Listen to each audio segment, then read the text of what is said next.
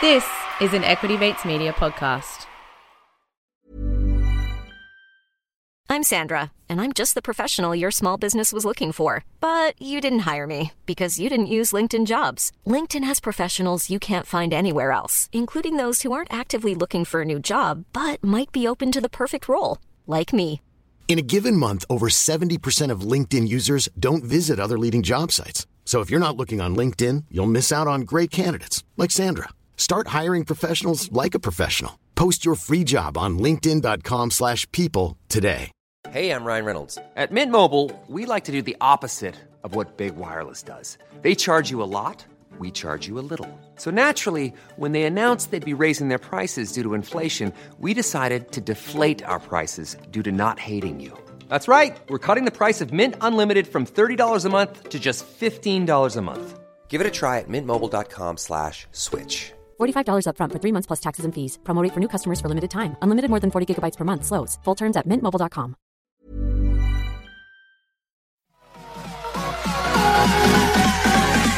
Equity Mates. I will say this about investing. Everything you do learn is cumulative. What I learned at 20 is useful. Equity. Welcome to another episode of Equity Mates, where earnings is the season, but don't let that be the reason to lose that long-term attitude and sell on the back of CEOs' platitudes. We break down the world of investing from beginning to dividends so that you can hopefully make some returns. My name's Bryce, and as always, I'm joined by my equity buddy, Ren. How are you going, bro? I'm very good, Bryce. I think we're going to have a full rap verse by the end of the year. It's getting too long, isn't it? No such thing as too long. I'm liking it. I think there's always a nice surprise at the front of the episode for me. Well, that one, as you can tell, Ren, that was all about earnings season, and that's what we're going to focus on today in our episode over the last couple of weeks. Yeah, you've set the bar high now that you're doing thematic intros. The last two episodes, they've related to the episode, so that's added another layer of challenge for you. That's true. I'm digging myself a hole. I really need to revert back to the old school way of doing things. Far too much time and energy is going into thinking about these things. No, it's good. It's good. Keep it going. Keep it going. So, big win for Essendon last night, which is good. We've now hopefully locked ourselves into the finals. Swans also had a good win on the weekend, so It's been a positive weekend for us. Lock us in for the 2020 finals. Yep, lock you in. You guys, I don't know if the win would have helped your idea of getting a good draft pick this year, but nonetheless, they got the job done. That's all right. We'll be right. Youngest team in the league at the moment. Really? Yeah. No one picks it, but yeah, we're rebuilding on the fly. A long while. Anyway, Ren, so reporting season, I guess it's an exciting time of the year for many investors. As we alluded to in the intro there, sometimes investors use this as a part of their strategy to try and, I guess, pick stocks that are either going to underperform against analyst estimates or outperform against analyst estimates and try to make use of the gains or losses that follow that. But Ren, for you and I, it's merely an opportunity for us to check in with some of the companies that we've been following, and I guess we don't really use it as a time to buy and sell off the back of the reports that are coming out. We know it's often an emotional time for many investors, and the reactions that come as a result of some of the reporting can be overinflated. So we're going to, I guess, choose a couple of stocks that have piqued our interest over the last couple of weeks on the ASX. Maybe we'll touch on some in the US as well, and just get a bit of an insight into how they reported, and we'll go from there. What are your thoughts? And I think it's worth just clarifying, earnings season is, in Australia at this time, most companies' full year reports, because they run a financial year, July to June. And then for some companies that run calendar years, they still report at this time, but it's only their half year earnings. But in Australia, most companies, we get annual reports in this period, in the August and September period, and then we get half year February and March. Nice, yeah. So do you want to kick it off, Ren? Yeah, so I I thought we'd start with our Stock of the Year bets. You are absolutely smoking me for the second year in a row in this.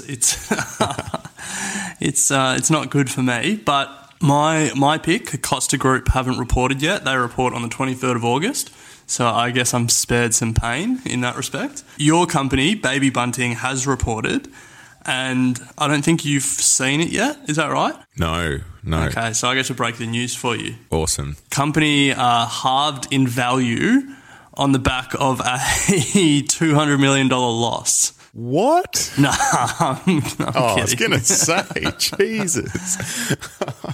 The company was actually up 13% post-announcement.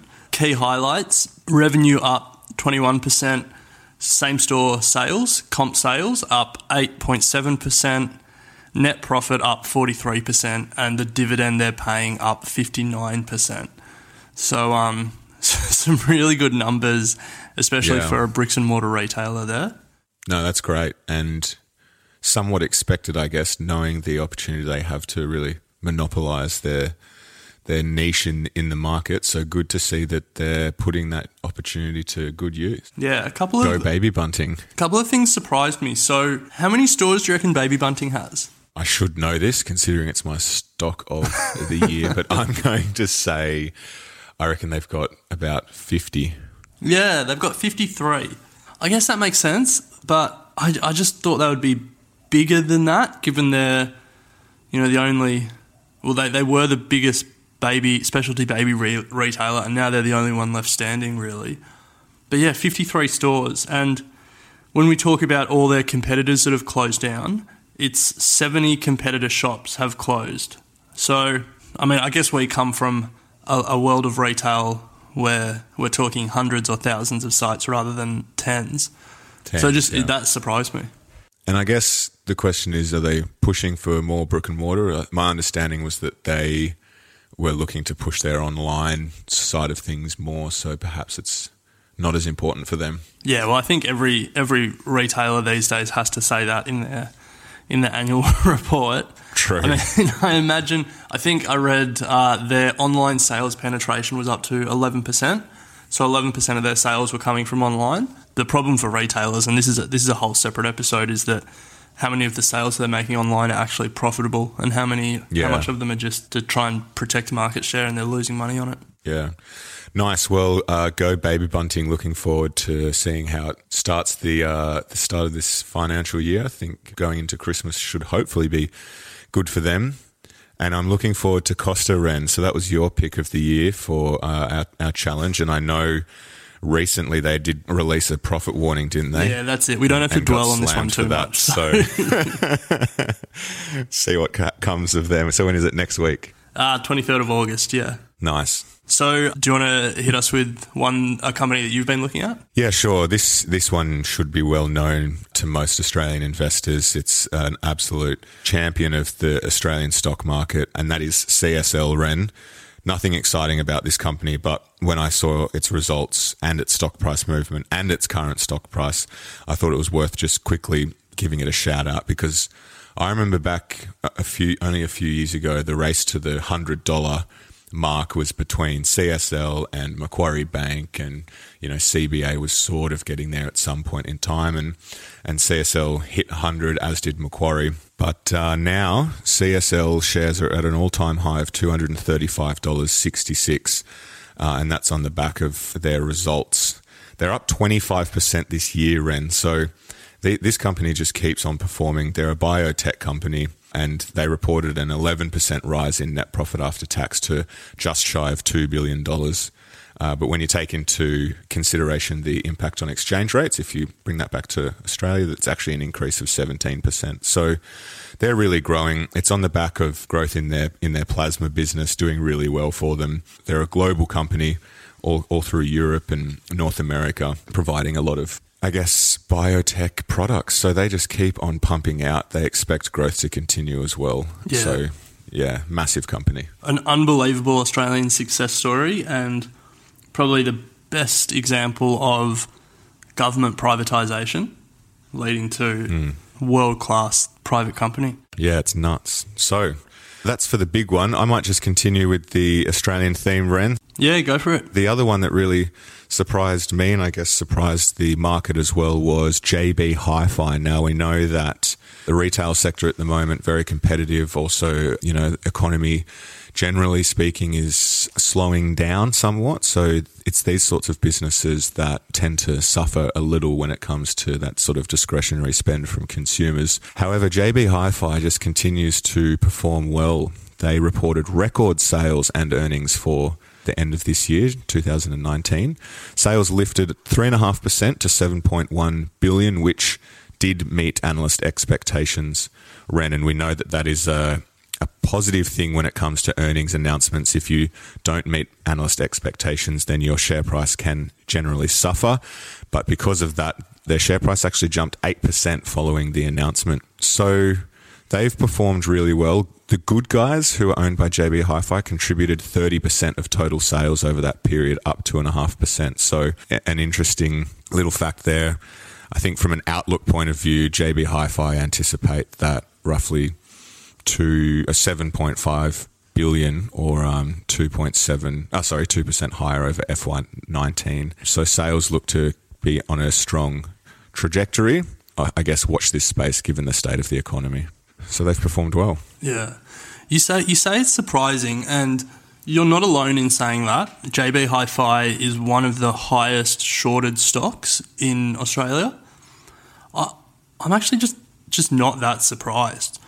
Everyone's thesis is that retail is suffering and JB Hi-Fi are ripe for disruption from Amazon because what they sell is CDs and DVDs and stuff like that.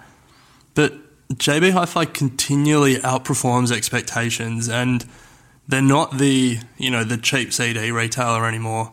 They sell a lot of sort of high-touch electronics, your TVs, your phones and stuff like that. But they're just an exceptionally well-run business, and I think what we've learned in this retail environment is that the retailers that survive are ones with good management. Retail itself isn't destined to fail, but bad retailers are. It's very heavily shorted, and at some point there are some structural disadvantages from being a bricks and mortar retailer that it will have to face into. But I wouldn't be shorted if I was one of those investors. It's a really well-run business. Yeah, I agree. I think from what I was reading when the announcements came out, it was very much around the CEO and the management team and how well they've done. From a personal point of view, I just never shop at JB Hi-Fi. I never even think to shop there. So I'm just sort of thinking, interesting. Who's shopping there? And like my first thought is always Amazon. I even go Kogan before I look at JB Hi-Fi online. Like I just never do it. So yeah, so like I recently got a new phone, and first place I went was JB Hi-Fi and didn't go anywhere else. And when I last bought a TV, it was JB Hi-Fi as well. I wouldn't. There you go. I'd maybe buy a TV off Kogan.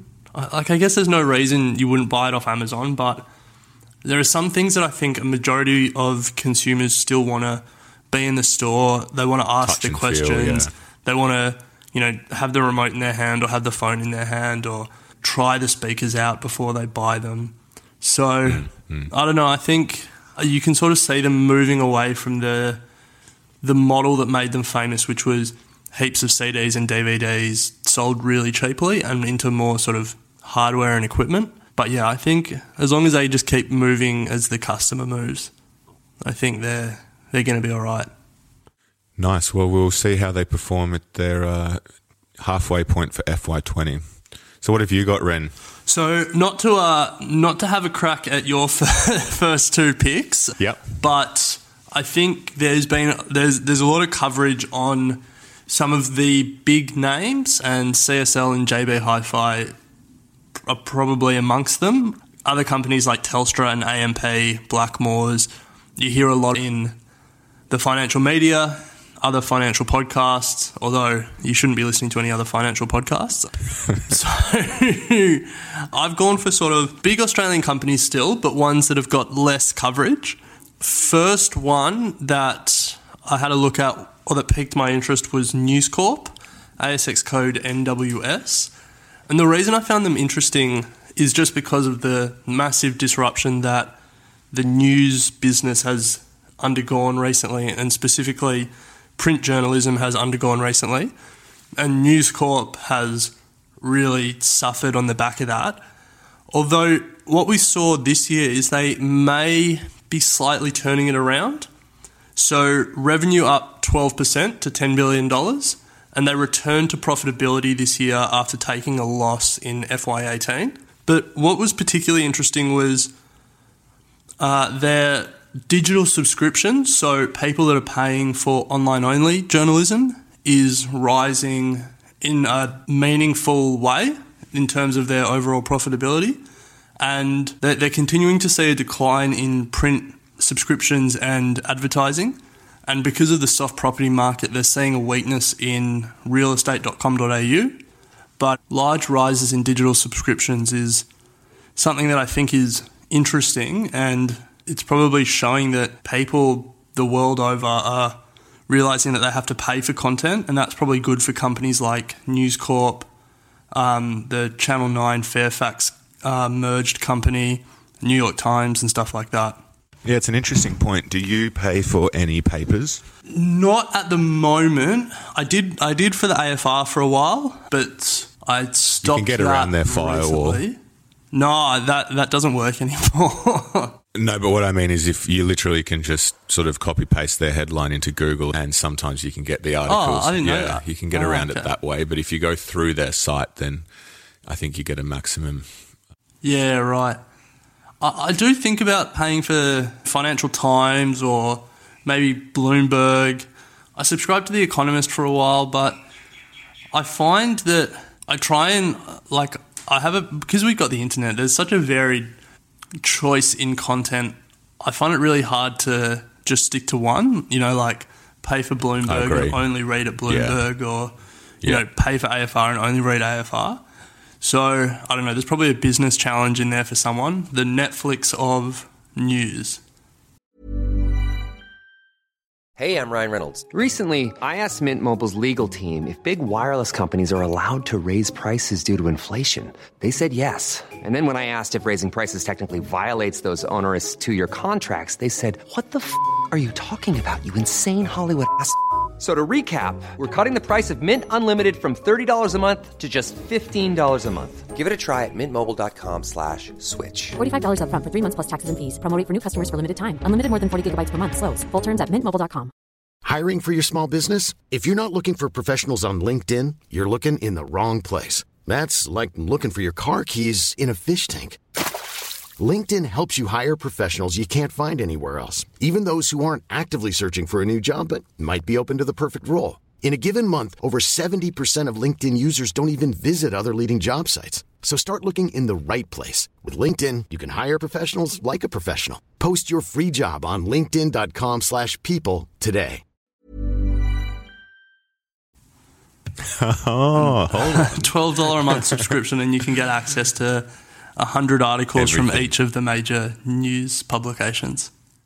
Personalised for you. Yeah, well, it's just like Netflix, the algorithm learns what you want to read. Because what if there were 100 of rubbish? Oh, I disagree that Netflix learns what I want to watch, but anyway. Equity, mate. And anything else you've been watching? And don't feel like you have to do a small one. No hard feelings if you go a big end of town. Well, Ren, the tact I took was to have a look at a couple of the stocks that we've mentioned in the mastermind sessions with Julia Lee.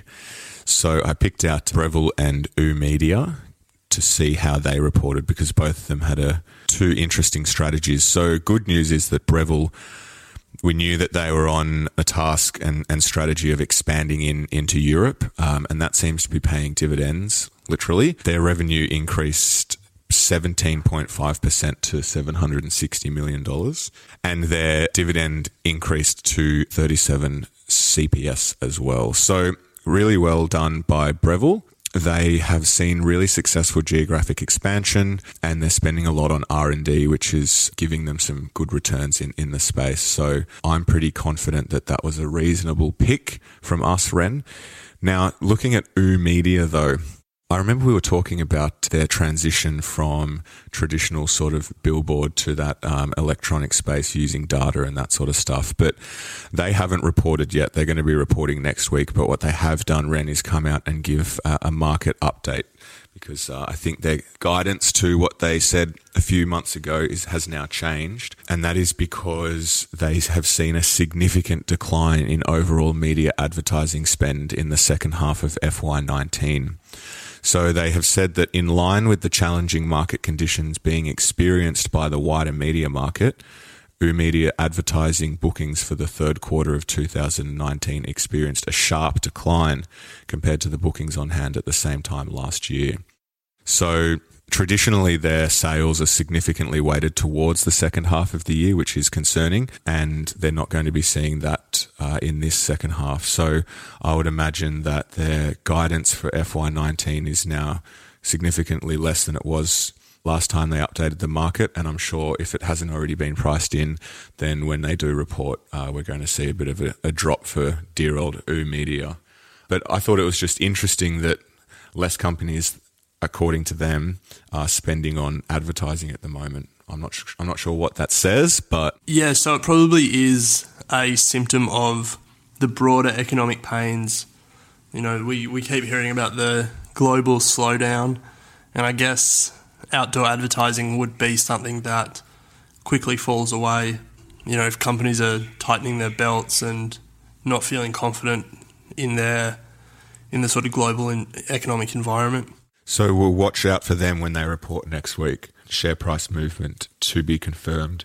Breville, interestingly, is down 16% since reporting on the 15th of August. So despite their solid performance, I don't think it met market expectations. So they've been hurt a little bit. So that's sort of my Australian wrap, Ren. Anything else on your list? Yeah, I've got three Australian companies. Well, that's it for me. I didn't look overseas for this episode. So do you want me to just go through them, and then you can talk about anything overseas if you want? Yeah, sure. So first one, Ansell, ASX code ANN, the rubber products manufacturer. The reason that I found them interesting is they're highly exposed to the trade war. So it was interesting to see how they went in F19 and what their guidance was, because it would have given a pretty strong indication on how this US-China trade war was affecting manufacturers. Ansell has operations in over 50 countries, and a lot of its manufacturing was based out of China. So the F19 results, sales up 0.6%, although if you control for currency, up about 3%, and the adjusted profitability was up about 3% as well. The interesting thing was, though, that they spoke about the effect of the trade war, and they said it was really hurting, and they were actually moving a lot of their manufacturing out of China as a result. But what the CEO also said was that even without the trade war, they probably were going to move out of China anyway, because Vietnam and Sri Lanka offer 20 to 30% lower manufacturing costs, which is a pretty significant percentage difference if you think about it. And so even without the trade war, if these companies were looking at moving to other Southeast Asian nations, I think that's going to be an interesting trend to watch that will probably get accelerated with the trade war, because that cost differential will be more. You know, if it's 20 to 30% without the tariffs, and now they're trying to sell into America and they have to include the tariffs if they're manufacturing in China as well, it's even more. So, interesting one, just because you can really see the effects of the trade war changing companies' decisions. Yeah, it is interesting. The second one that I looked at, or third one, sorry, was the ASX. The ASX itself is listed on the ASX. ASX code ASX, would you believe? I am constantly fascinated by this company because really it's the closest thing to a monopoly in Australia. I mean, there's, I guess, like port operators and stuff are also monopolies, but you know, there are other. There's another stock exchange in Australia, but it's not really a competitor to the ASX. It markets itself to a different type of company, I guess. And you can see the benefits of being a monopoly in the ASX's results. So revenue increased 7.5% to 860 million, and profit increased 10% to 490 million. And if you just think about that for a second, so wow, what a profit margin! Yeah, that's where I'm going with this. So net profit of 490 million off revenue of 860 million means that their net margin is 57%. Wow, which is just crazy when you think about it. You know, for context, retailers have net margins in the 3 to 10% range, and then, you know, a good company has sort of 20% you'd be happy with, I guess, depending on the industry. But at 57% margin, that's absurd. It is absurd. It's an interesting business. What are some of the drivers for revenue? Do you think they would perform better in a bull market or bear market? Is it not correlated? Yeah, it's a good question. I think the short answer is they would perform better in a bull market. So they make money on activity, and the main activity is new listings. So there's a whole bunch of listing fees that they collect, whether it's an IPO, whether it's a bond issue, whatever it is. And then they would also make money from ongoing activity. So to continue to be listed, every company would have to pay fees to the ASX, and I imagine there would be a whole bunch of companies and banks and stuff paying the ASX for data, and then potentially every trade that goes through the ASX may clip the ticket as well. So yeah, right. But, you know, if you think about, companies are more likely to do IPOs and to issue bonds when times are good, when the market's strong. So I think they do much better in bull markets. But in saying that, I mean, I just feel that company that has such a strong moat in good times or in bad times, if you want to list in Australia, you're not really going to be listing anywhere else. So no, yeah, I think what's their other competitor, the National Stock Exchange, the NSX in Newcastle. Yeah, it used to be the Newcastle Stock Exchange. Not a lot of liquidity in that market, you would say. No. So look, I was looking at the ASX's annual report, and something piqued my interest, and so I got a little quiz for you. Love it. Of the 3 major categories of assets managed by the ASX, bonds, equities, and futures, which do you think has the highest average value of settlements each day? Futures. Correct. Orders of magnitude higher, so $237 billion compared to $56 billion for bonds and $4.6 billion for equities. Wow. And I think the futures number is probably a bit of a red herring, because a lot of it would be options, and then if you're not exercising the options, they probably still count into that number, but they're not realised. Wow, there you go. But yeah, futures. Huge money. Yeah. Relative anyway. Yeah, relative to equities. So last one, and this one piqued my interest just because it's an interesting company that when you know about it, it makes a lot of sense that it exists, but it's probably surprising that it exists. InvoCare, ASX code IVC, and what they are Australia's largest funeral provider, and they're a big company. There's a lot of money in death. They fell 8% post their announcement, and that was despite their profit nearly doubling. They increased their net profit by 97%, and yet the share price fell 8%. And so I think, were the analysts expecting 100%? Yeah. So I think it's a lesson in the importance of analyst expectations, but it's also an important lesson in the importance of guidance. So even though their profit increased 97%, a lot of that increase in profitability wasn't actually due to the performance of the business. Something that I found out while reading this report, a lot of people actually prepay for their funerals while they're still alive. Yeah. And similar to insurance companies having a float, this funeral company, InvoCare, has all this money that has been prepaid for funerals that then they go and invest, because, you know, otherwise it just sits as cash on their balance sheet. So a lot of the profitability increase was actually driven by the really good performance of the securities that they had invested in. So they were investing really well. And the company actually, their revenue increased 7% in the year. So still not bad, but the 97% increase in profit was not driven by a massive increase in revenue. Interesting. But the company came out and said that the F-18 had a really weak flu season, and what they meant by that was not enough people died in winter of last year. And the company is hoping that deaths essentially go back to the historical norm.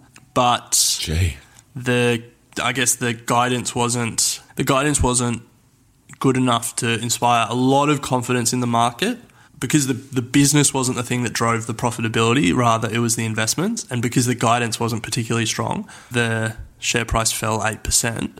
My last thought when I was looking at this company was I would have loved to have asked Adam in our ethical investing episode what his thoughts were on Invocare and where they fell on their ethical-unethical spectrum. Because, like, on one hand, they provide a necessary service, and if they do it well and they make people's, time of grief more bearable, and they, do it in a nice fashion, that's great. But on the other hand, the biggest driver of this company's profitability, and what the CEO and the board must be hoping for, is that we have a really bad flu season and people haven't been vaccinated and death rates increase. So, I don't know, it's an interesting ethical dilemma, I guess. We'll have to shoot him an email and ask him. Yeah. Maybe we can get him back on to do it. Yeah, it's an interesting one. I think I went to a funeral recently, and it was it was just so commercial, huge sort of funeral facility in Sydney, and they were just pumping at funerals out, tens an hour sort of thing, and you could just see the money ticking over. So, yeah. Interesting business. Nice one, Ren. Well, to close out, I've had to duck overseas, and I wanted to check in with Disney. Oh, yeah. Because one of my favourite stocks of the year, and with the release of some of their biggest, most successful movies ever in the last few months, I wanted to see what impact it had on their third quarter earnings. Unlike Australia, the US are in their period of reporting for their fiscal third quarter. So their shares sunk 5% after the company did miss expectations for both the top and bottom line of its earnings. They blame the disappointing result on the integration of Fox, so it's costing them a lot of money, as well as increased streaming costs and weak attendance at their theme parks, would you believe? So despite having an industry record-breaking year, reaching $8 billion at the global box office, it wasn't good enough for the analysts, and so their stock was hit 5% the day after they reported. But reading through it, Ren, I found an interesting little tidbit. So we know that they're going to be releasing Disney Plus on November 12th around the world, which is going to challenge Netflix streaming service. However, they also announced that at the same time, for their US customers only at this stage, they're going to be releasing another bundle that includes Disney Plus, ESPN, and Hulu, which is another TV and video subscription service, all for $12.99, which is the same cost as Netflix standard subscription plan. So really taking it up to Netflix and giving an offer that's not only your streaming for movies and TV, but throwing in sport as well, which is obviously something that's pretty popular, and one of the reasons that a lot of people sign up to Fox and I guess KO in Australia is to get that service. So they're going to be packaging it all in one. I'm going to be interested to see what effect it has on Netflix and on Disney's, I guess, acquisition of new customer. Yeah, interesting. It'll be interesting to see what offering ESPN as a streaming service will do to the cable companies in America, like the Foxtel equivalents. Once sport's not on that cable channel, I think a lot of people don't see a reason to continue to keep it. Well, that's, exactly the same. That's how I feel. I mean, now I've got KO and I don't really need free-to-air TV anymore. Yeah. Nice one. Well, okay, so Disney, it's been one of your favourite stocks. You've been speaking about it a lot this year. It disappoints compared to analyst expectations. So at this point, where's your head at? Are you buying, holding, or selling? Well, I mean, I'm not recommending anything. But, yeah, true. We can't give advice, so...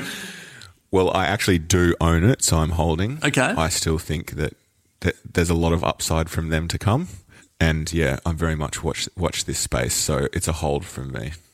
Okay, nice one. So, Ren, I think just to close out, for any new listeners to the show, obviously welcome. But as you mentioned when you were discussing some of your companies there's a lot around guidance and expectation when it comes to reporting season. And something we always talk about is that the changes in share price based off the report that's come out doesn't necessarily reflect the underlying performance of the company. So if you are in stocks that have been negatively impacted by a report that has missed guidance, don't panic. It's just an emotional reaction from the market, and things usually will play out back to the way that they should be. So I just wanted to finish with that. Yeah, Ray. I think given your poem at the start said earnings season, don't let you lose a long-term attitude on the basis of CEOs' platitudes. That's I think right. that you're tying it back to that CEOs are going to give guidance to the market to justify their performance or to keep the stock going well in the short term. I think you need to take what the company's saying with a grain of salt and do your own analysis. And they're not going to be outright lying to the market, but there's always different ways to package the same information to get the response they're looking for out of the market. So, yeah, just test your thesis when earnings come out. Make sure, Stay calm. Yeah. If you're, I don't know, let's think of an example that we just talked about. Like, let's say your thesis about Disney is that the new content they're producing gives them a long tail of opportunity to realize that content through video distribution, toys, theme parks, all that stuff. Pull apart their results and have a look at that kind of stuff and see if your thesis is being proven correct or not being proven correct. But yeah, don't react to what the analysts are saying or what the CEO is saying in the media that day. You got to do your own analysis. Absolutely. Nice, Ren. Well, always good to chat stocks. Exciting time of year. Looking forward to Costa's results coming up. See what impact that has. But until then, we'll leave it there and chat next week. Yeah, nice one. Equity Mates and the people appearing in this program may have positions in the companies mentioned. This is general advice only. Please speak to a financial professional to understand how it may pertain to your individual situation. Equity Mates! I will say this about investing. Everything you do learn is cumulative. What I learned at 20 is useful. Equity.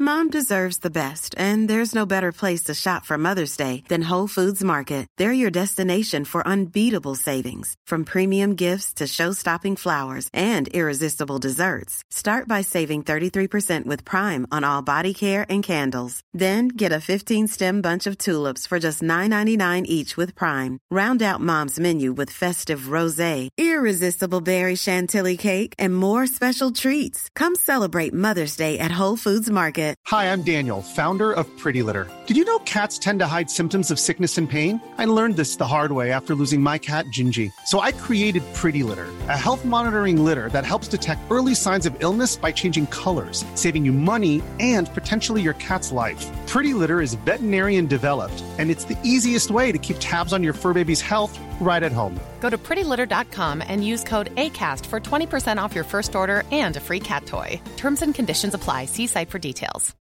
When you need mealtime inspiration, it's worth shopping Kroger, where you'll find over 30,000 mouth-watering choices that excite your inner foodie. And no matter what tasty choice you make, you'll enjoy our everyday low prices, plus extra ways to save, like digital coupons worth over $600 each week. You can also save up to $1 off per gallon at the pump with fuel points. More savings and more inspiring flavors make shopping Kroger worth it every time. Kroger, fresh for everyone. Fuel restrictions apply.